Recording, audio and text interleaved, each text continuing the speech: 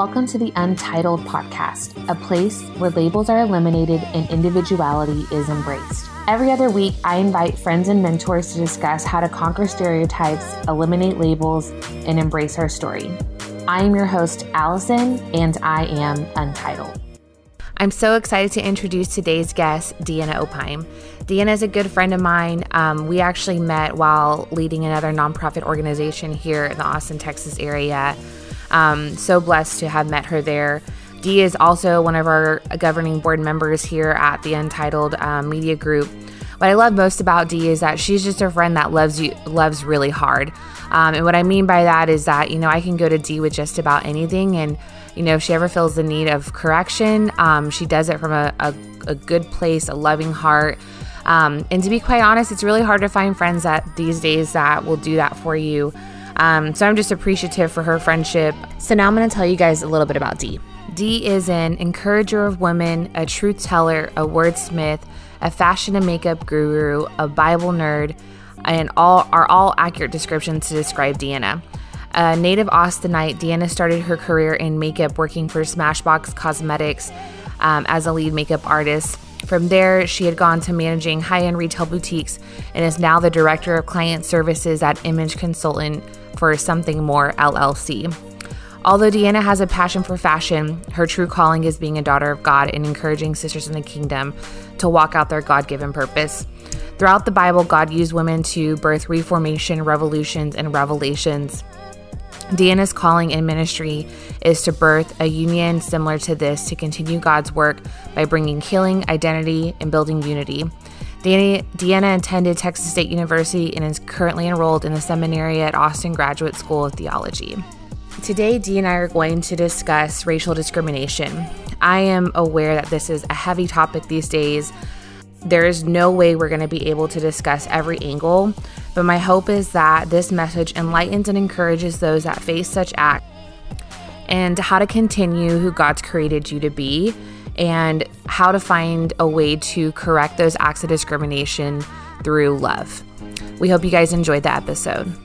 Welcome, everybody. Thank you guys for joining us for today's episode. Today, as I mentioned, we have Deanna Opheim discussing a topic with us today. It's a pretty racy one for sure.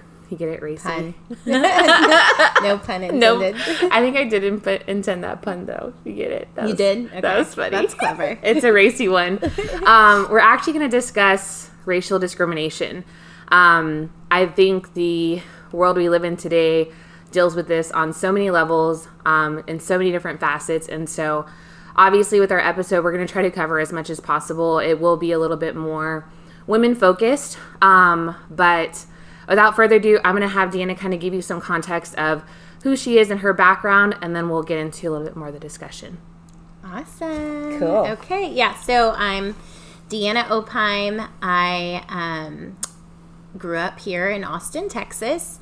I have a really amazing upbringing. I was raised by my Black father and my white mother, who they actually, their relationship was racy. In their times, they had to deal with a lot of discrimination. My white grandparents were not okay with my mom marrying a Black man. So there was some estranged relationships on her side. So that's just, so that's my parents. So all this to say is I'm biracial. And I grew up in a Christian home here. I was homeschooled, so I did not experience public school, but I did experience sports and social, social things where I was around other kids. I wasn't completely sheltered. I was very heavily involved in church. We're a Christian household. That's my upbringing. I attended Texas State, where that's where I kind of was opened up to a different world and saw things were a little bit different than homeschool and church and soccer. Yeah. But yeah, so that's the beginning of my story and a little bit of background to who I am. I appreciate you sharing. I want to, I don't do this for every episode, but I want to share just some statistics. This is from a website called catalyst.org. And it basically, this was as of November of 2018, and it just talks about statistics of all women of color. And so let's just kind of look at this. So labor force statistics, there is 33.2% of an increase in Hispanic women in the labor force, 28.1% increase in Asian women, 10.8% increase in Black women, and only 5% increase in white women. Let's talk pay gap. So I think this one is huge, really scary actually. Yeah. Are you ready? What? It's not good. Okay, so women of color have a greater wage gap in 2017. So Black women working full-time earned 61 cents of every dollar white non-Hispanic men earned. That means you make 60% of what someone else is doing in your job. That's not okay. Yeah, that's ridiculous. Yeah, we'll check this one out.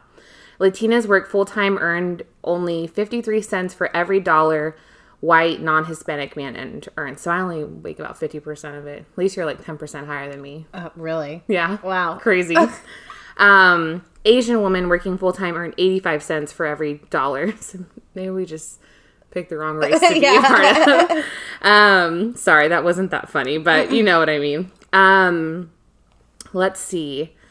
So leadership, it says in 2017, Black and Hispanic women made up a smaller percentage of total women employed in management, business, and financial operations, occupations than white or Asian women. Women of color amongst the total U.S. employees in 2015, Hispanics, this is leadership specifically, Hispanics or Latinas, 10.5%, Black women, 11.4%, Asian women, 16.3%, and white women, 16.3%. I guess the reason I think these kind of statistics are super important to state is that there's so many people that are like, oh, we live in 2019. The world's different now. Like, we all have equal rights. And I'm like, not really. Yeah. Like, it's still an uphill battle. Yeah. And it's so important to have these discussions and to start them. But today's discussion and topic is definitely not just having the topic and discussions around racial discrimination, but what does the Bible say about these things? Like, what did God say about, being a unified body?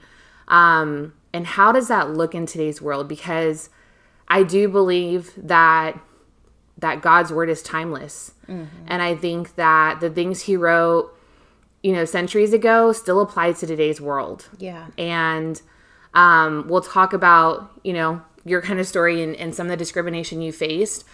And then we'll kind of talk about the way it should look like in the kingdom. Yeah. Moving forward. Yeah. Cool? Yeah. Cool. So tell me a little bit about, like, I guess some moments that you faced just from a racial discrimination perspective. Like, what was one of the memories you have being discriminated against? Whether it was you as a child, you talked about social sports. You also mentioned when you got to Texas State, you were opened up to a new world. Like, elaborate on that a little bit around, like, what kind of, like, I don't want to say scarred you, mm-hmm. but what was like your first interaction with discrimination? Yeah, so I have discrimination on both sides, unfortunately, because I am mixed. So mm-hmm. I have been discriminated by white women and mm-hmm. Black women, unfortunately. Okay. So that's just a reality. That's my story. It leaves me in a position of kind of lonely, or not really like a safe covering or anywhere one to go run to, Yeah. So I have a couple different things, but I think one of the earliest just epiphanies of like knowing like, oh, I'm different is probably middle school. And I always braided my hair like did braids when it was summertime because I could swim. It was just easier to take care of. I am mixed, but I have ethnic hair. Yeah. So there are some mixed people with just like beautiful big curls that are like manageable. And like my sister, she's got those curls, but I have very coarse, fine, kinky hair. So I would braid them. I would braid my hair over the summer. And I just remember people when it first happened, just, you know, my white friends just being like, oh my gosh, what is it? It looks like snakes, or can we touch it? Or, you know, just like, feeling so foreign and, not like I wasn't accepted, but I was definitely different. It was not, I don't think it was like a loving, like, oh, can we touch, you know? So just the way that, I don't know, like that braids are Black culture. There are women, especially women, because we've got Black women have froze and we wear extensions or braids or wigs or all the things. We can explore a lot of things. But with women, I was talking to somebody who was African American, and she was telling me how on interviews she has to straighten her hair when she does not straighten her hair. And I naturally, like, I wear my hair, like, I do not wear my hair natural. It's just something that I've managed to comply with. Because braids are different, you know, afros are different, and I didn't like being questioned about it when I was 11. So I complied with white America and straightened my hair and put in extensions, and I have ever since. I don't think there's anything wrong with it, but it does make me think back and think, you know, it's kind of sad that so many Black women have to, or feel like they need to conform to, you know, damaging their hair by relaxing it and straightening it and putting all these things so it could have a more Caucasian, straight, sleek look. Like that's not how my hair grows. But things like that you don't think of. And that we are discriminated by hair, you know. So that's one thing for sure. I was going to say, it's crazy. I work in the HR world currently, and there is a lady I follow. She actually leads one of the HR organizations here in Austin, and she gave a TED Talk on racial discrimination in the workplace. And her primary topic was about how Black women wore their hair, because so many people think if you have braids, it's inappropriate, or if you have whatever, it's inappropriate. And it's just like, it's not inappropriate. Just because it's not your norm doesn't mean it's not inappropriate. It's like, just because something is not familiar to us doesn't mean it's inappropriate. It's like, this world's changing and people are actually, for once, embracing their identity and their ethnic background. But because other cultures, they're not used to it. They just think it's weird and uncustom. And what's funny is, this is crazy. I remember having lunch with her, and her boss, who was a white gentleman, he said something like, "Is that all you're going to talk about? Is just like," and she goes, "It's so important. Like, so people like you need to hear these talks because it is discriminatory against who we are as Black women, or, you know, Hispanic women, like whatever, however you want to wear your hair." But it's like, I even think of it as, women are so, you know, regulated to wear makeup to work. And like, I remember not long ago, like it was like a month ago, and I was tired in the morning. I wasn't feeling it. But you know what? I woke up and I went to work, and I went out with no makeup, and I got like pulled in the office and was like, "Hey, like, I need you to, are you here? Are you available? Like, are you ready to work? Because you don't look like it." And I'm like, I'm just not wearing makeup. That's happened to me before, where I did not have any makeup, and isn't that crazy? Like, got scolded. Like, like, oh, I have to like wear makeup to be professional, right? Because I'm a woman, you know, right?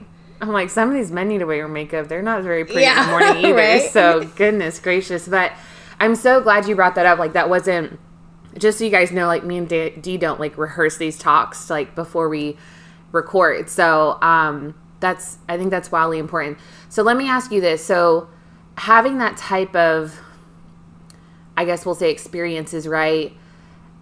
How did that change your mind around like who you were as a person? Like, did you feel you had to embrace like being a black girl more? Or did you feel like you had to at times embrace being a white girl more? Like, how did that change your mind at all?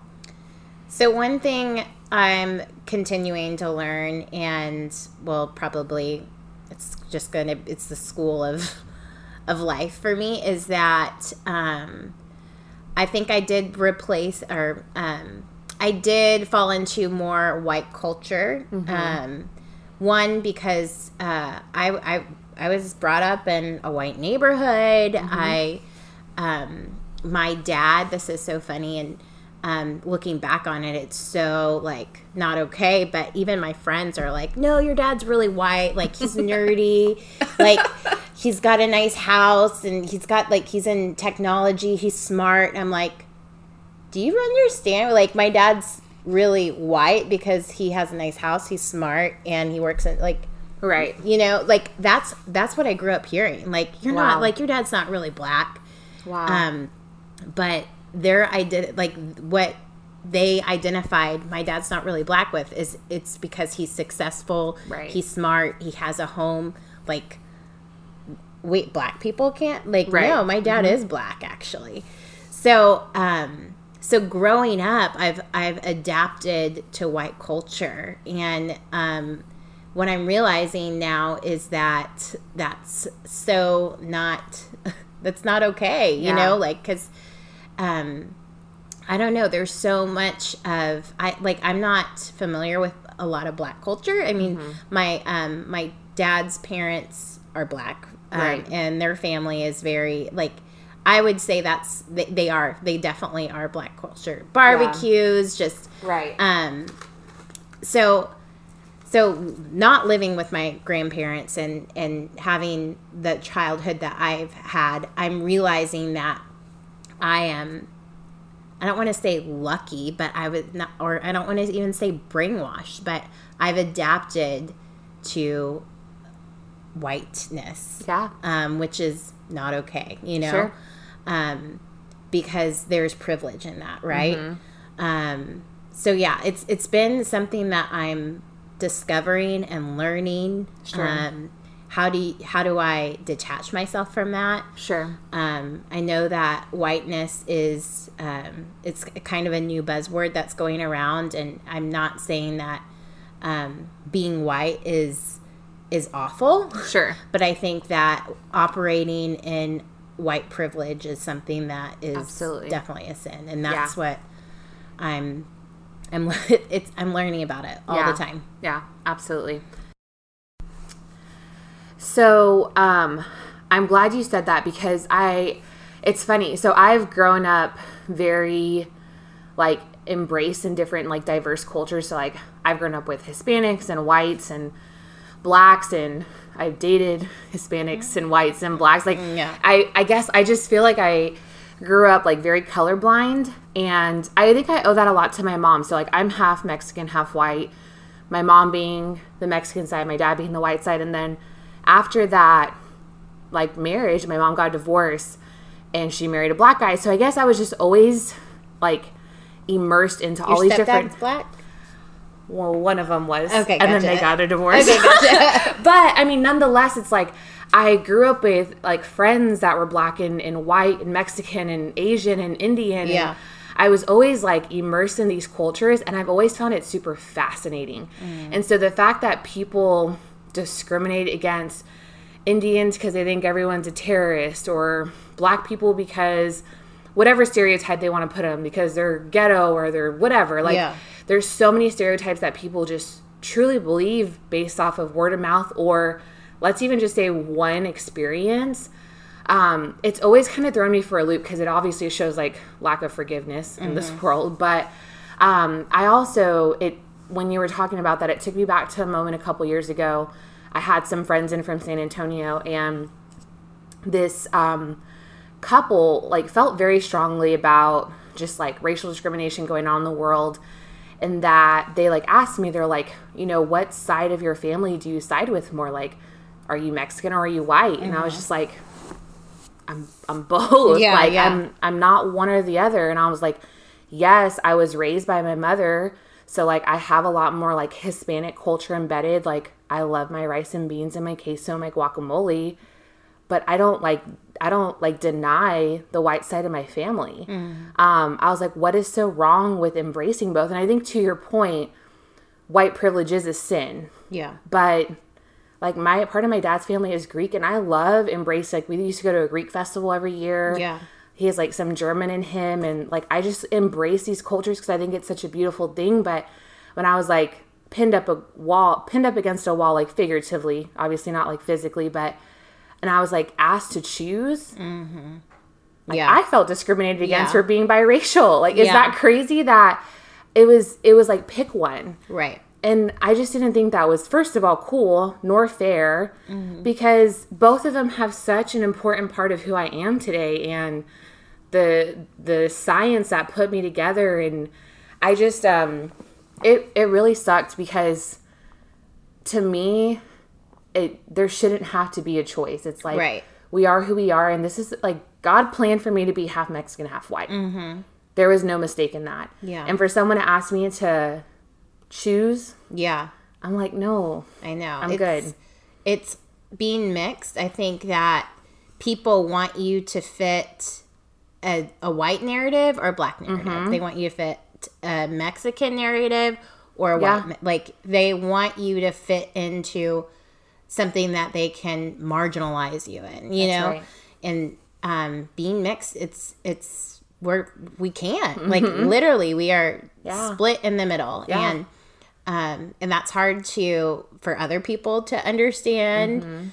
But I think it's beautiful in so many ways, because it divorces stereotypes. Absolutely. Like it truly does. And you can't take away my black lived experience, and you can't take away my white lived experience. They're true to who we are, and you can't put them in a box.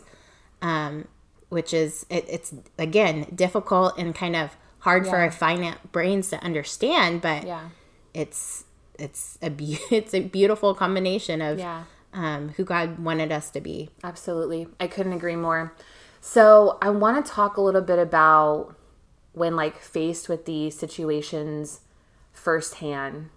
Number one, have you faced them, right? Like, have you actually confronted someone who was being discriminatory against you? And if so, like, what did that look like for you? So I was just probably recently, 2 years ago, at a family reunion. And my husband is white and has white relatives. And we were talking, we were engaged. Yeah, we were engaged at this point. And one of his relatives came up to us and was just asking us how we met, blah, blah, blah. And Eric was, we were just telling her the story. And out of nowhere, she goes to Eric, so what'd your parents say about you proposing? And Eric's like, what do you mean? What do you mean? He's like, about her being black.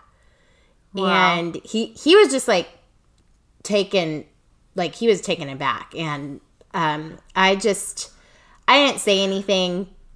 I let Eric kind of go off on that one. It's not my family member. But it was crazy because he saw it for the first time. Right. He's like, wait, what do you, like, he was like, because she's black, like they're ecstatic, like that's not a problem.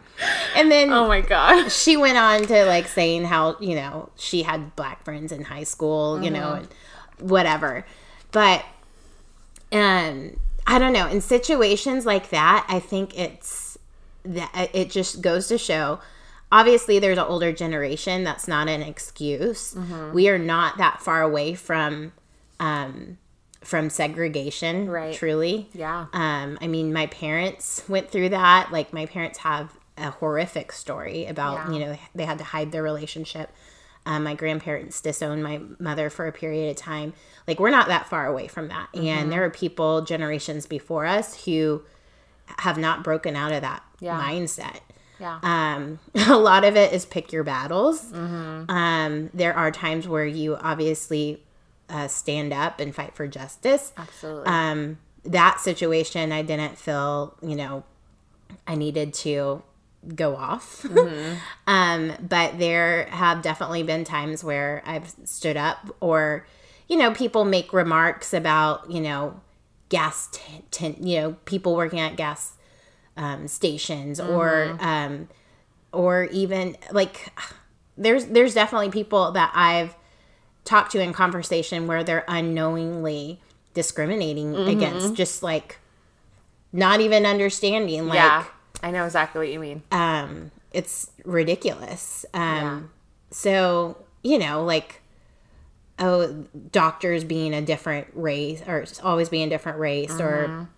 or some types of races don't know how to drive, mm-hmm. like, just like, it's such a cultural norm for us to put those stereotypes on it. And right. I think it's a lot of unlearning and addressing those things when they do come up. So there are sometimes that I'll correct in conversation, and then there's sometimes where I will let things go. Sure. It's I try not to get online. Yeah. Or get on Facebook in the comments, and I don't. Wow. I'm not very active there. Sure. But so I think that's crazy, crazy, crazy powerful what you said, though, because I can recall from my earliest stages in life, like, I've always been, I wouldn't say argumentative, but I just like to debate a lot of things. Yeah. My mom says I would always be a really good lawyer because I mm-hmm. argue with her about everything. And she always used to tell me, baby, just pick your battles. Like, you don't have to argue about everything. And I was like, no, Mom, I got to argue about everything. And I think the power in those words is so impactful for this conversation, because it's like, there are some things that people probably do unconsciously, mm-hmm. and I don't want to say innocently, but it's kind of, where they come from and the generation that they belong to. And you're right, there's not a good excuse for them. It's time that we start overcoming those things and breaking those barriers. But if they're not doing it in hurt, it's okay to politely correct people. I don't think there's anything wrong with that. And correct them in love, of most things. And then there are some things that are done out of hurt, out of hate, out of whatever it may be. And I think those are the moments that you stand up and say, like, hey, like, that's not okay. And, and obviously you want to always do things, politely, and you want to be a respectful person, and you want to just, like, address them in truth, I think, is the most important part, and in love, but address them. Don't let them fall by the wayside, because I think by letting them fall by the wayside, we create, walls in our heart that keep us from loving other people of that color, of that situation, of that ethnic background, whatever it may be, of that culture. And then it's for, like, those walls just build brick by brick. Mm-hmm. And every offense that you've taken, it builds that wall. And then you can never receive love or advice or have a good coworker of that race, because it's just, you've constantly taken offense to it. And I think, to your point, like, the more we address it, like, one of my biggest rules in life is, like, if I have an issue, I'm going to sleep on it for 24 hours. And if it's still an issue 24 hours later, like, I'm going to address it, because it's important that the offense that I've taken, like, is it just me being petty, mm-hmm. or is it me being, like, offended and it needs to be talked about? Yeah. Right? But I think, to your point, like, if it's just me being petty, like, sweep it under the rug, go to sleep, and it's a new day the next morning. Right. Like, it's okay. Yeah. Because all of us have our seasons of offense and our moments of offense, especially when it comes to topics like this that just are a little bit more personal. So it's funny you say that, because I've heard this word before, and I'll just tell you, in my opinion, I, like, debunk it 100% because I don't think it's a real word. But someone told me once that the story I'm about to tell you is reverse discrimination, which I'm like, that doesn't make any sense. because that would be like love. Yeah. Right? Yeah. And this story is not about love. So, but I was dating this guy in college, and he was this black guy. We'd been dating for a few years at this point. We dated for like 3 out of the 4 years I was in college. And his mom was never, he was full black, because both his parents were black. And his mom was never a fan of him dating outside of his race. And he, I remember probably one of the hardest things ever to hear was, he was on the phone with his mom, and he had like a habit of always putting her on speakerphone, and like we'd always be together, right? So like I would hear their conversations, and not like anything personal family wise, but she asked him one time, she's like, "Are you still with that girl? Has she taken advantage of you and trapped you yet?" And I like Wow. I even saying that out loud right now, like my body almost kind of like falls numb a little bit, because it's like, to think, like if I was white, would it have been different? Or if I was black, would it have been different? But because I was a Hispanic girl dating this black guy, like he literally told me, he's like, she thinks that you're just gonna like, I mean, I was definitely living in sin. Like I'm not gonna lie about that at this point. Like, you know, we were having sex, and like she's like, she just thinks you're gonna try to get pregnant and like keep me and trap me. And I was like that's the stereotype she had of Hispanic women. Wow. And you know, at that time I was all of 22 and I knew everything. So I was like, I'm going to talk to your mom and I'm going to confront her. And the fact of the matter is I never did, because I don't think it was my battle to win. And not to win, it wasn't my battle to discuss like that. Those issues about women of my culture are something that I didn't offend her. It was something that happened years ago. Yeah. And those are deep rooted issues that, I mean, she's going to have to heal on her own from that, you know? Yeah.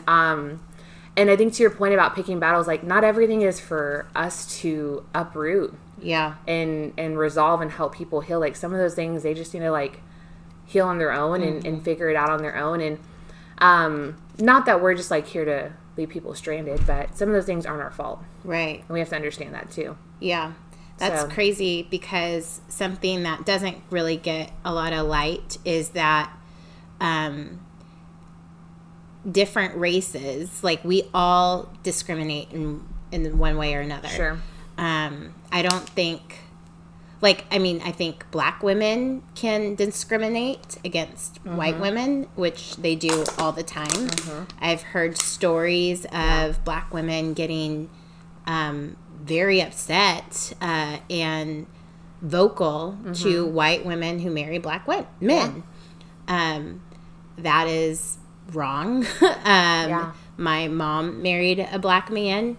I think the heart behind that is, you know, what I've heard is they feel like they're stealing their men. I've heard that one before. Yeah. Like the white woman is superior,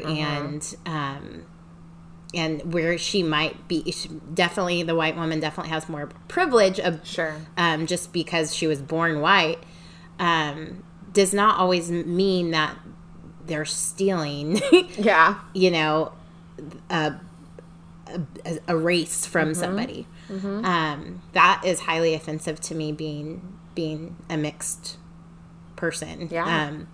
So there's that type of discrimination. I think there's tiers of things. I'm in a multicultural church, and diversity is a hallmark of who we are. It's a fingerprint of our church, and it is it's sad to hear that the Asian community, the Hispanic community, you know, Middle Eastern community does not feel like they have a seat at the table with race, because you know, the black narrative is overpowering, and they feel left out.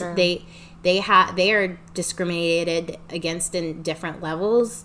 I think that black people can discriminate against like a tier, like some, like it's white, black, then the Asians, then the, you know, whatever. Like I feel like there can be a lot of that.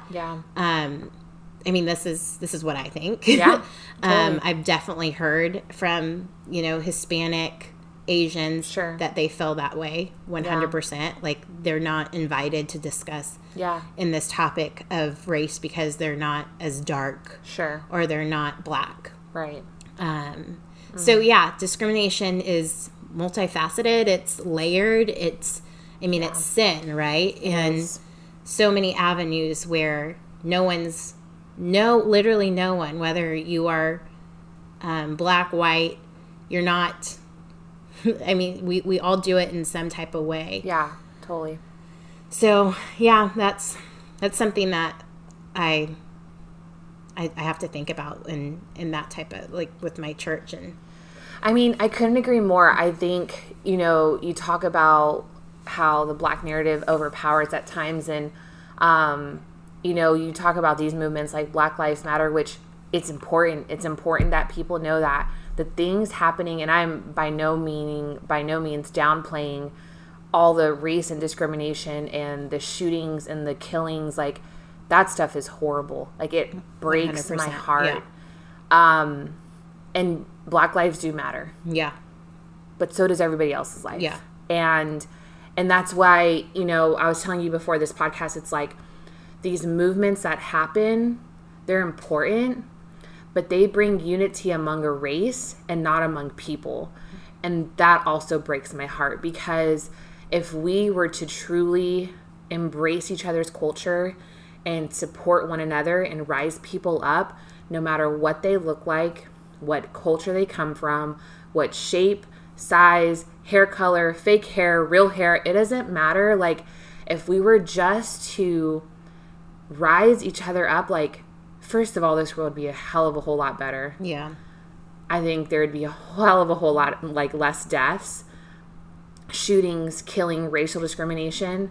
And I really think that more people would understand that, like there is such thing as unity and peace if we just make an effort towards that, versus the division of our world and our races and our genders and our whatever. The list goes on and on. Like, I think the hardest thing for me to face, like, that challenges my faith every day, is there's so much division. And I'm just like, guys, it's okay.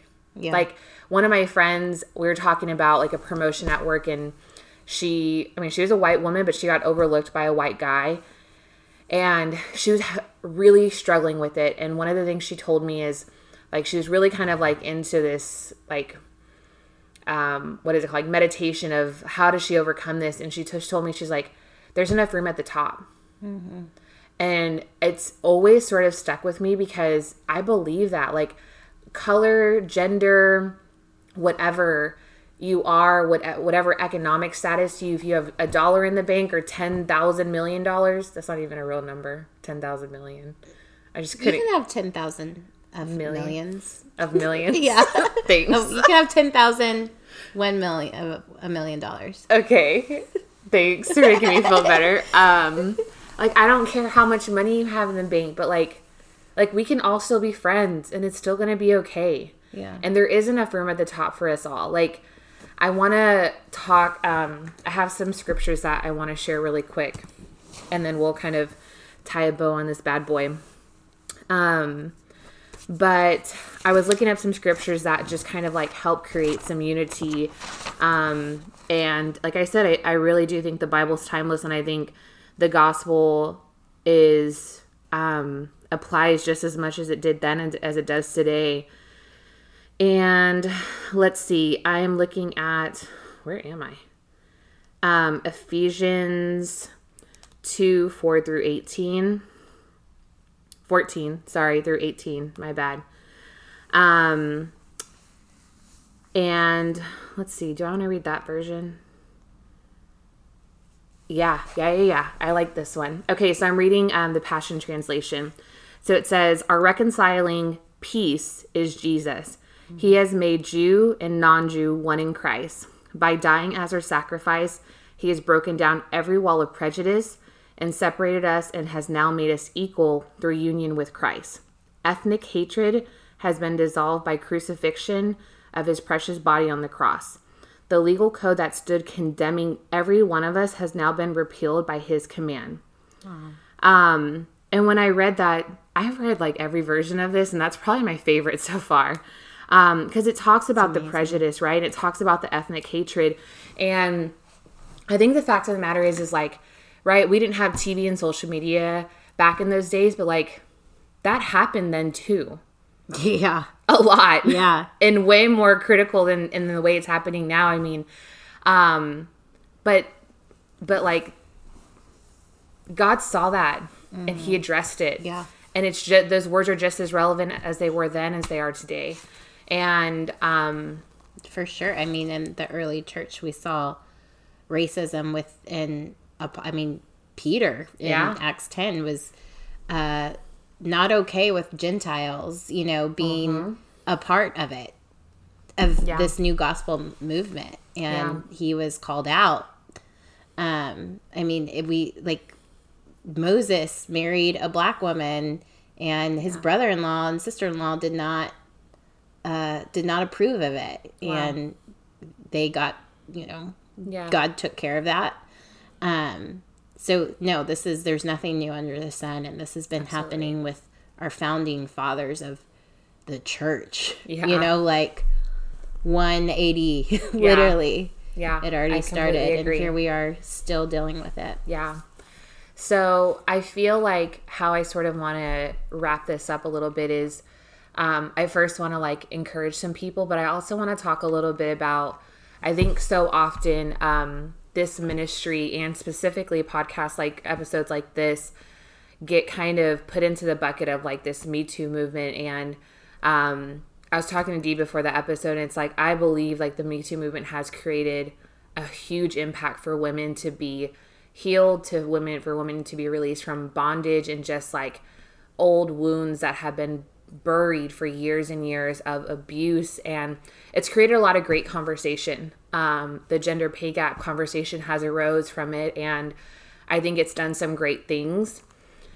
I still think in some point, and this is just purely my opinion, this is not from a website, this is just my opinion, I think it's also done a disservice to the unity of mankind, because it's created this division between now men and women to an extent, even though the whole idea is to create equality. Right. And although good things have come from it, so is a lot of like chaos and disorder.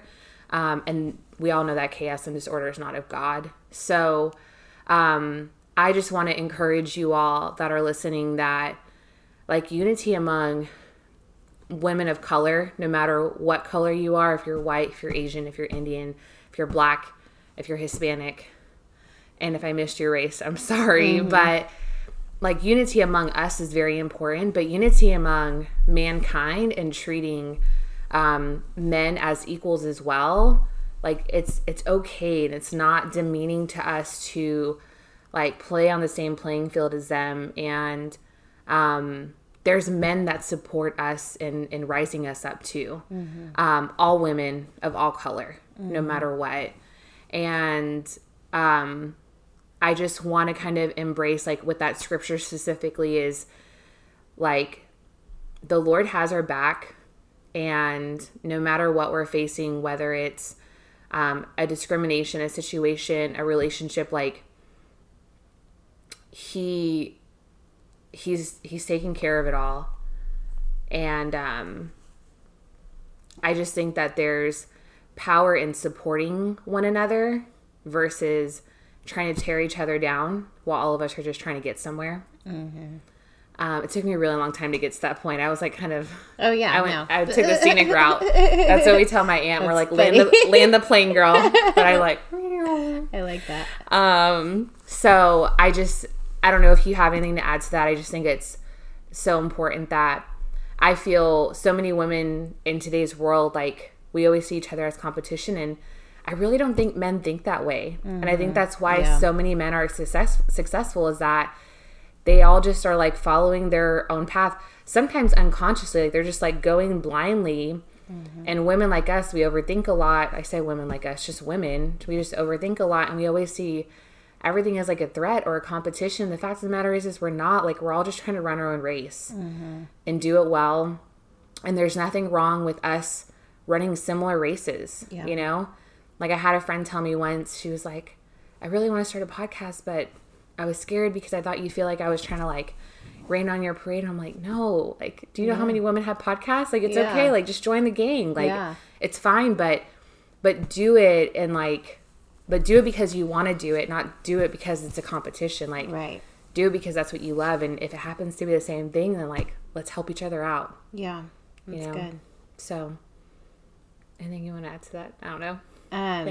I would just say that if you are listening and you do not have diversity or a variety of women in your life that don't look like you, in order to unite, you have to unite, right? Like, unity is not uniformity. So if the people around you all look the same, you are not automatically discriminating, but you're not allowing yourself to learn from your sisters, their lived experiences, and it's really harming you if all the friends that you have and all the people you go to and your mentors or the people behind you look like you.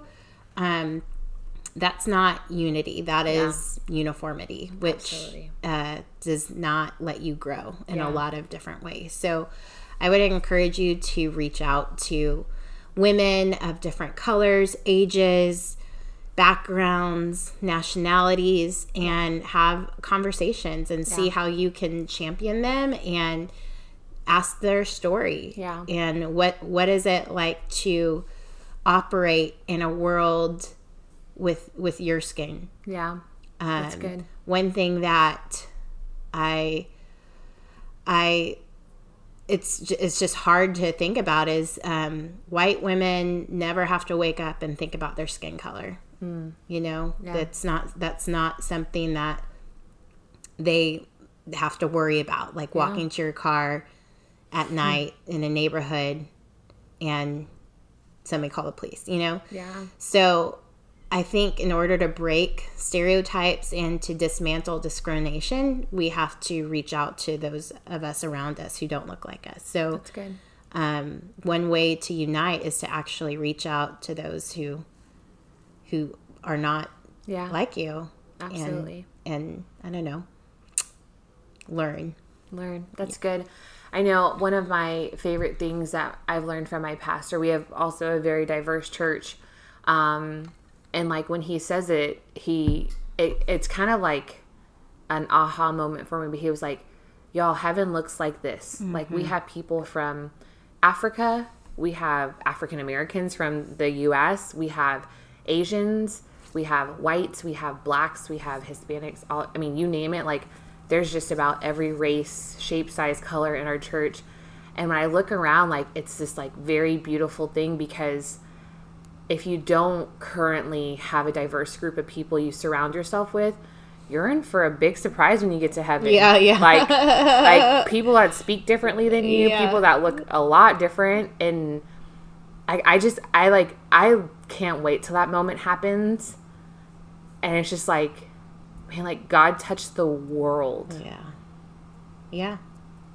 Not like the U.S. or not Texas or not Austin, but like the world. I know. So isn't that crazy? It's crazy to think about. I know. So, well, thank you, Dee. You're the best. That was an awesome topic to discuss with you. So I appreciate it.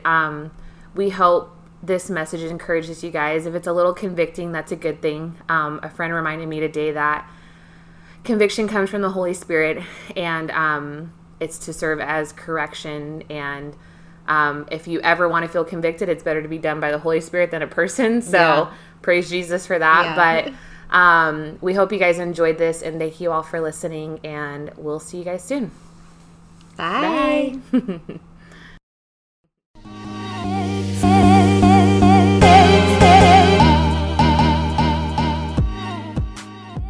Thank you for joining us for another episode of Untitled. We hope this message has encouraged you. If you want to be more a part of this community, please subscribe to our podcast, leave a review, and check out our website, as well as our Instagram and Facebook. Thanks so much. See you guys next time.